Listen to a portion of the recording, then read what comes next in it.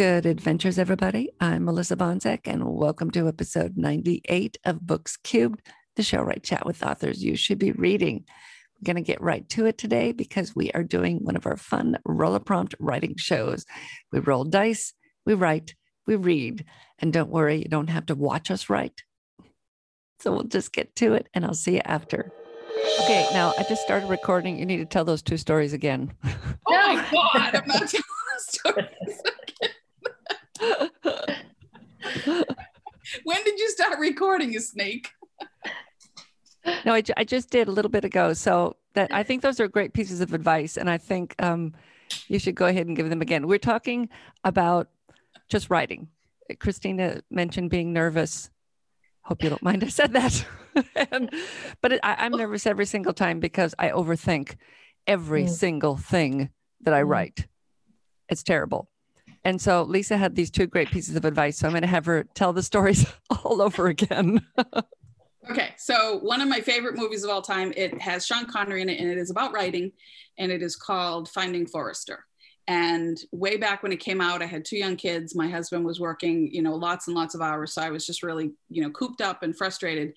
And so he came in one night in time for me to head out to the movies, handed him the kids, walked out the door, said, where you going? I said, the movies. He said, with who? I said, by myself, which not a lot of people can appreciate, but I do love to go to the movies all alone. And my son had a really funny, interesting take on that because my daughter would never go to the movies alone, but my son went all the time. And she's like, well, don't you want any friends? He's like, it's not like you can talk to them anyway. Watching a movie, what's the point? So I went to see this movie. I loved it. And, I ended up, giving new meaning to the term going to the movies alone because I was the absolute only person in the theater. But there's a really fun clip, even if you don't have the time to go watch the movie, you can find it on YouTube. And he's trying to teach this young man about writing. And he tells him to start writing, and he pulls out his typewriter and he starts clicking away at the keys. And it's a really fun scene with like even just the noises of the clicking. Mm-hmm. And, the kid kind of stops and he's like, furrowing his brow. And he says, what are you doing? And he said, I'm thinking. He's, no. I didn't tell you to think. I told you to write. So, and then he goes on to say, your first draft needs to come from your heart, and your second draft is when you start thinking and it comes from your head. So, so I do that a lot. And I think that's why these exercises are so great, is because it just forces you to just write. Like you're not allowed to really think about it, especially when you time yourself. Mm-hmm. But then I found this really great quote that says, you can only think about what you already know. So that's why new insights always come when you stop thinking. And the author is Alexander Den, I want to say Huijer. It's Huijer. I don't know who that is, but so that is tacked up in front of my face to remind myself to stop thinking when I write. That's a great quote. I like that. All right, if you're just joining us for the first time for one of our writing prompt shows, what we do is we work from the series of writing prompt books that Lisa Mahoney and I co-authored, and she's going to hold one up if you're on video. I'm putting her on the spot. I'll hold them all up so we get them. Okay, so she's going to hold them up. We have mystery and what else do we have? Horror and sci-fi, fantasy, romance, a genre mashup. Is that it? There's 6 altogether. So what we do is we roll dice. We have our guest roll dice for what genre we'll be working in. And then Lisa will flip to a random page and she'll tell us what we need to roll for on the page. And then we've created a writing prompt, and all 3 of us will write from the same prompt for 20 to 30 minutes. And then we will stop and we will read. And I will cut out all that boring watching us write portion. So you can just go straight from hearing the prompt to hearing the stories. You did say that our guest would roll. So Christina, do you have a dice or do you want me to roll for you? Oh, I bought dice. Yay. She has dice. So let's go ahead and roll for the genre. Okay. So just one die, right? Yep. Mm-hmm, just one. All right. Number 4. Romance. Lisa's going to flip to a page. All right, go. Roll right. So I roll? Yep. All right. 1. Okay, so this is our character, and our character is a ballroom dancer. Oh, all right. Okay, roll again. 5. So this word has to appear somewhere in the story. You know, has to is in quotes, of course. 5 is vulnerable. Vulnerable. And then our last criterion is 5 again. 5 again? Yep. Oh.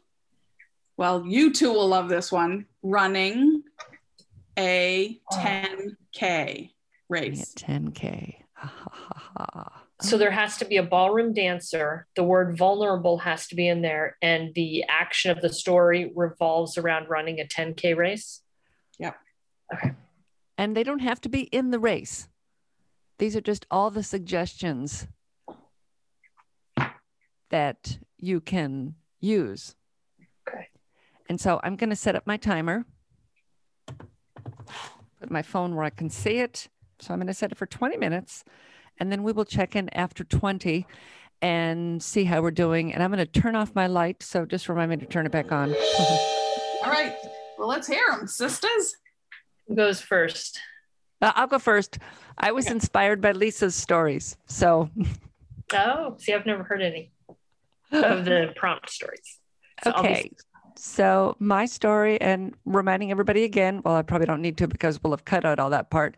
It's the romance genre. We have a ballroom dancer, which I completely forgot about. Oh, well. We have vulnerable and running a 10K. So I forgot about vulnerable too. Okay. Oh. Okay. So here it goes. Mine actually has a title this time. It's called Molly's Gift.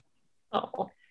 Geraldine stopped at the corner of Sykes and Seymour and did a slow turn, taking in the empty road, the strip mall on the eastbound side with the supermarket and a half dozen empty storefronts, and the theater on the westbound side, advertising $2.99 all day, every day. She massaged the stitch in her side and nodded every now and then to the runners who passed by, asking if she was all right. Just waiting on my friend, she'd say politely, vaguely pointing at the stretch of road behind them. But she'd watch them jog to the traffic light and continue through, taking a left in the middle of the street and high-fiving the traffic cops there to make sure no stray cars wandered into the race. It hadn't been her idea. Her friend Molly had signed them both up and surprised her with it on her 37th birthday. It'll be so much fun, she said, and we'll get healthy training. So far, it wasn't fun, and Geraldine didn't feel any better than she did 6 weeks ago when they begun. Checking her running watch, all part of the birthday present, she saw that she'd only run 3 miles, and there were 7 more to go. It might have been more fun if there were zombies chasing her. She'd seen zombie runs on TV, and those looked like fun. Though being out here right now, she'd rather have the zombies pretend to kill and eat her than encourage her to finish the 10-mile race. When she'd asked Molly why 10 miles and why not just a 5K, her friend had said, because then we'll get a qualifying time for our first full marathon, and you don't want to be in a corral way at the end.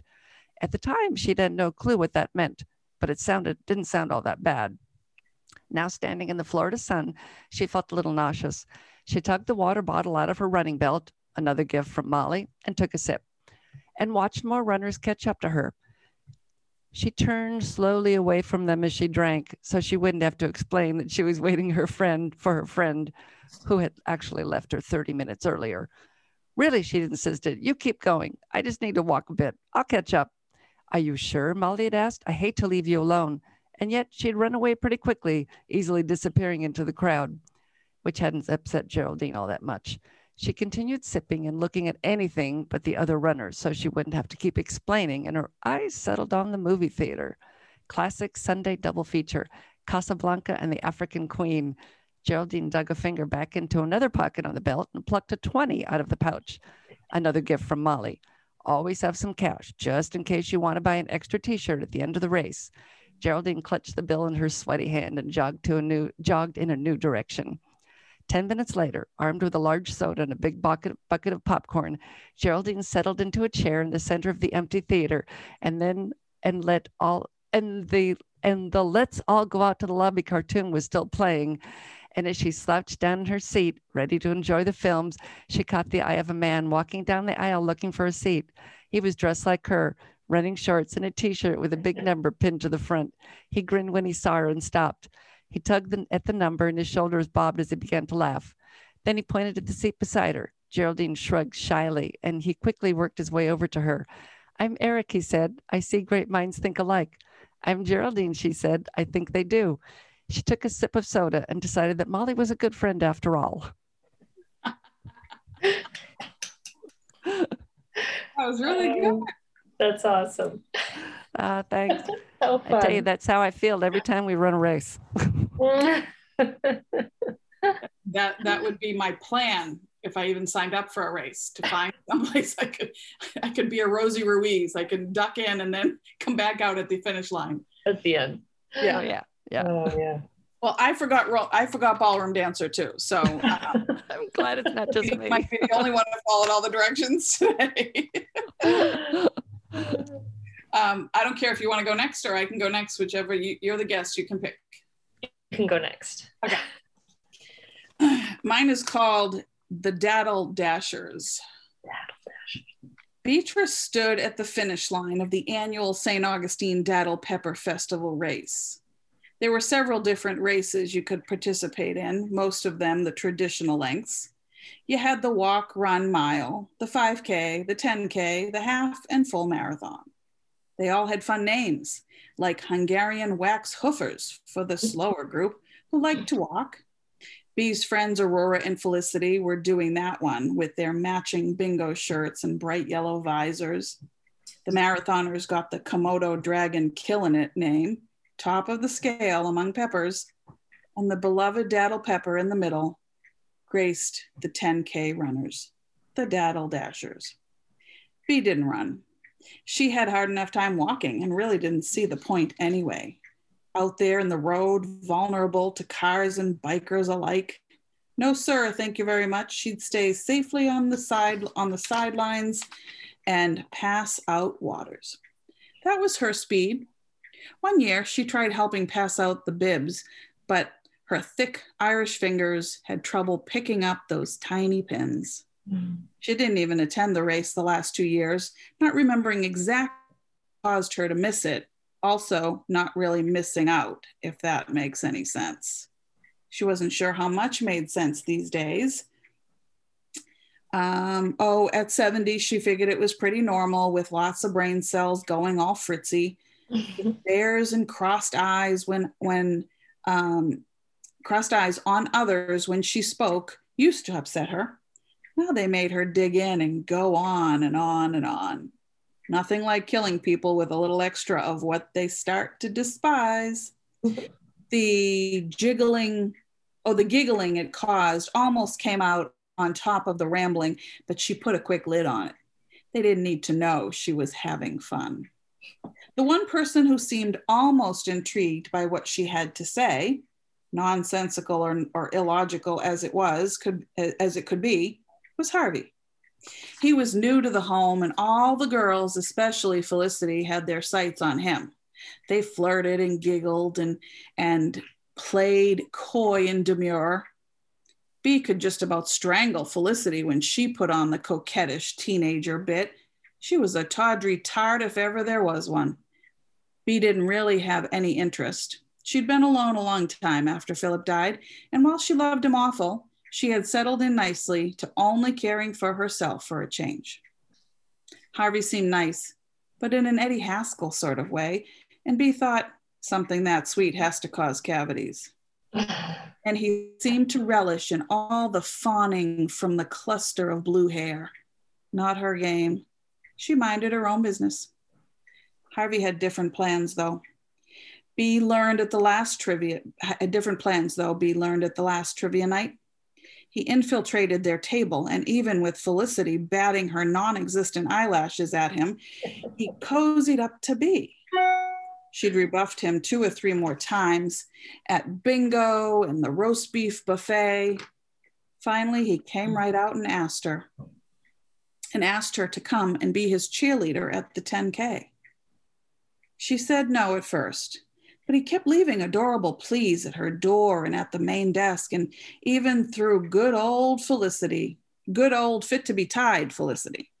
She'd probably never in her whole life had a man pass her over, especially for someone as plain and boring as Bea. The last item he left was an old-fashioned pom-pom. Bea giggled at that one and thought maybe, just maybe, it couldn't hurt to begin a new friendship.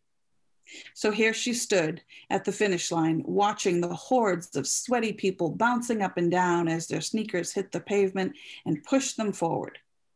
Harvey came into view, and Bea could see him turning his head slightly to each side, scanning the crowd.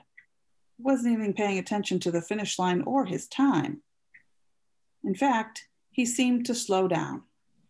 She watched him a little more, his head turned, and their eyes locked.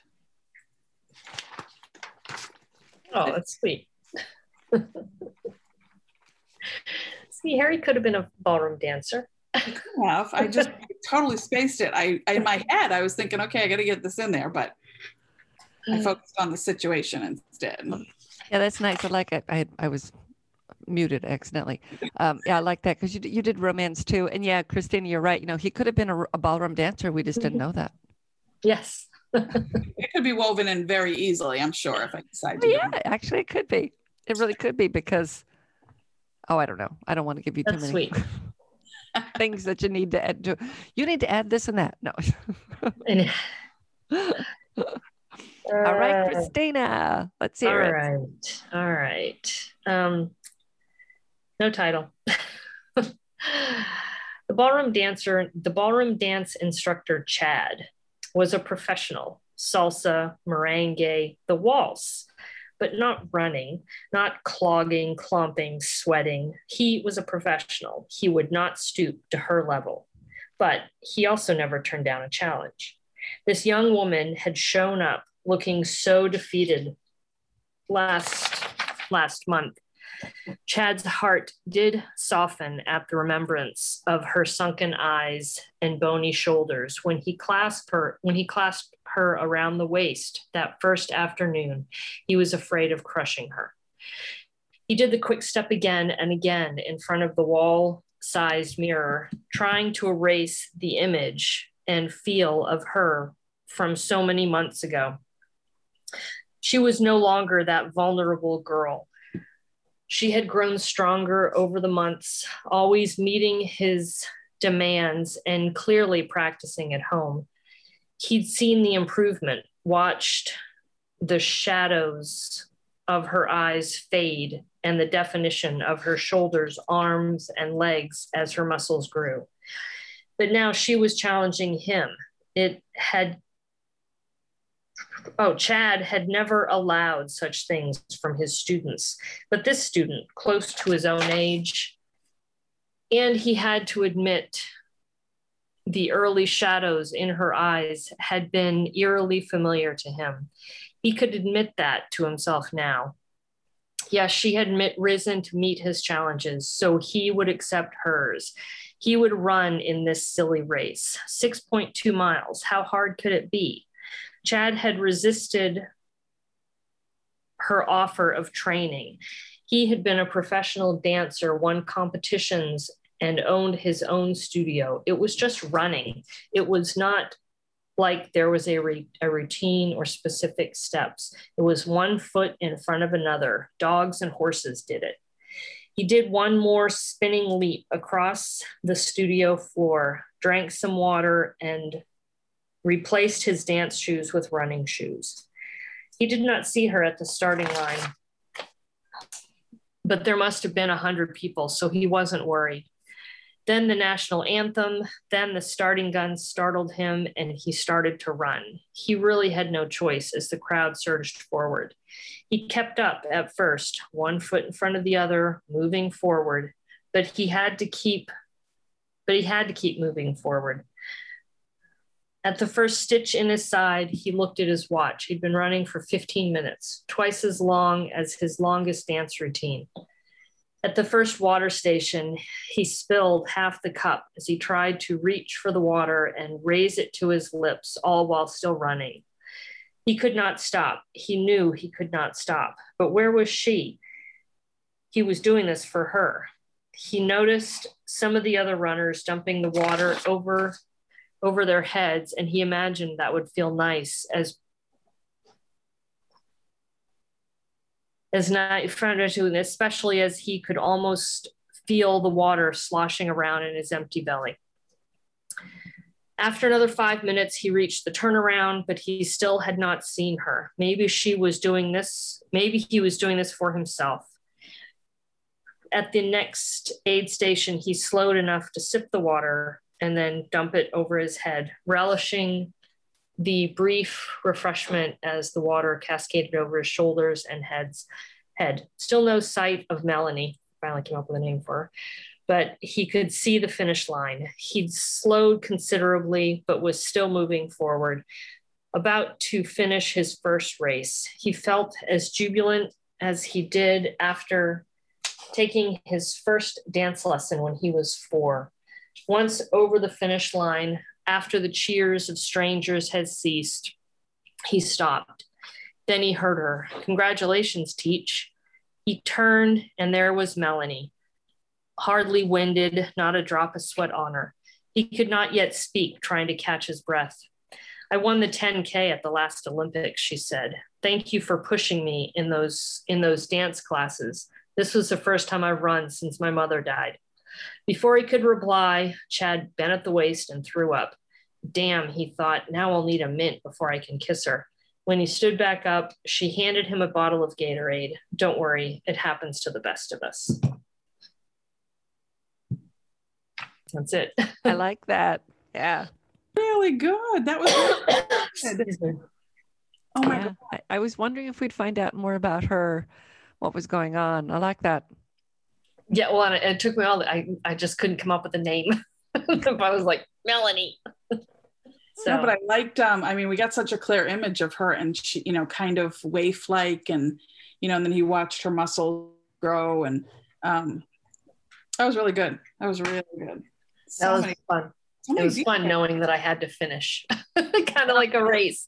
Like, just got to finish. I got to put an end on it. Yeah. I liked all the little nods to running. You're a runner too, right? I'm not, Yeah. 3 or 4 years ago, and 30 or 40 pounds ago I was. It's that pouring. I always get 2 cups of water. They always fill in about a third to a half full. The first one is to take a few sips and then toss it, and I put it over. Well, sometimes I put it over the back of my neck. Usually not my hair, because I have cochlear implants and I don't want them to get wet. But I will pour it over the back of my neck or down the front of my shirt. Yeah. That's why I always like when sometimes if they have ice, that's nice. Putting the ice down in the sports bra, that's awesome. Oh, yeah. If they have ice. That was fun. Yeah, these were really good. These were good this week. I really liked them. Thanks so much. I'm so glad you could finally join us, Christina.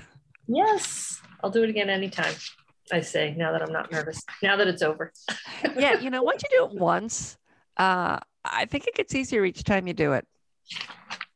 Well, we've talked about this pretty much each time we do it too. What I really think is, for me, it kind of strips away some of it, is that we're doing the exact same items. Like, I think I got a little bit more nervous when it was like my own for some reason, but it pushed me to kind of get that stuff in, because I was so eager to hear what other people did with it. Because we have the exact same thing. So I don't know. Yeah, that's funny that we both forgot the ballroom dancer, but we both remember the romance. Yes, I did that, and that surprised me entirely, because you know me, I cannot write a stitch of anything romantic. It's always got to be death and blood and gore. Oh, same here. Yeah, I was not planning on writing a romance. She was just going to go into the theater and watch a movie and hide, and then he kind of appeared at the last second. I thought, there's your romance. Cool. Yeah, that was good. Very good. Got me writing. That was fun. Thanks, ladies, so much. Fun. That was a blast. As always, you will find the links to our Roller Prompt writing series in the show notes. If you would like to comment or request to be on the show and do one of these prompts with us, let me know. In the meantime, go read a good book.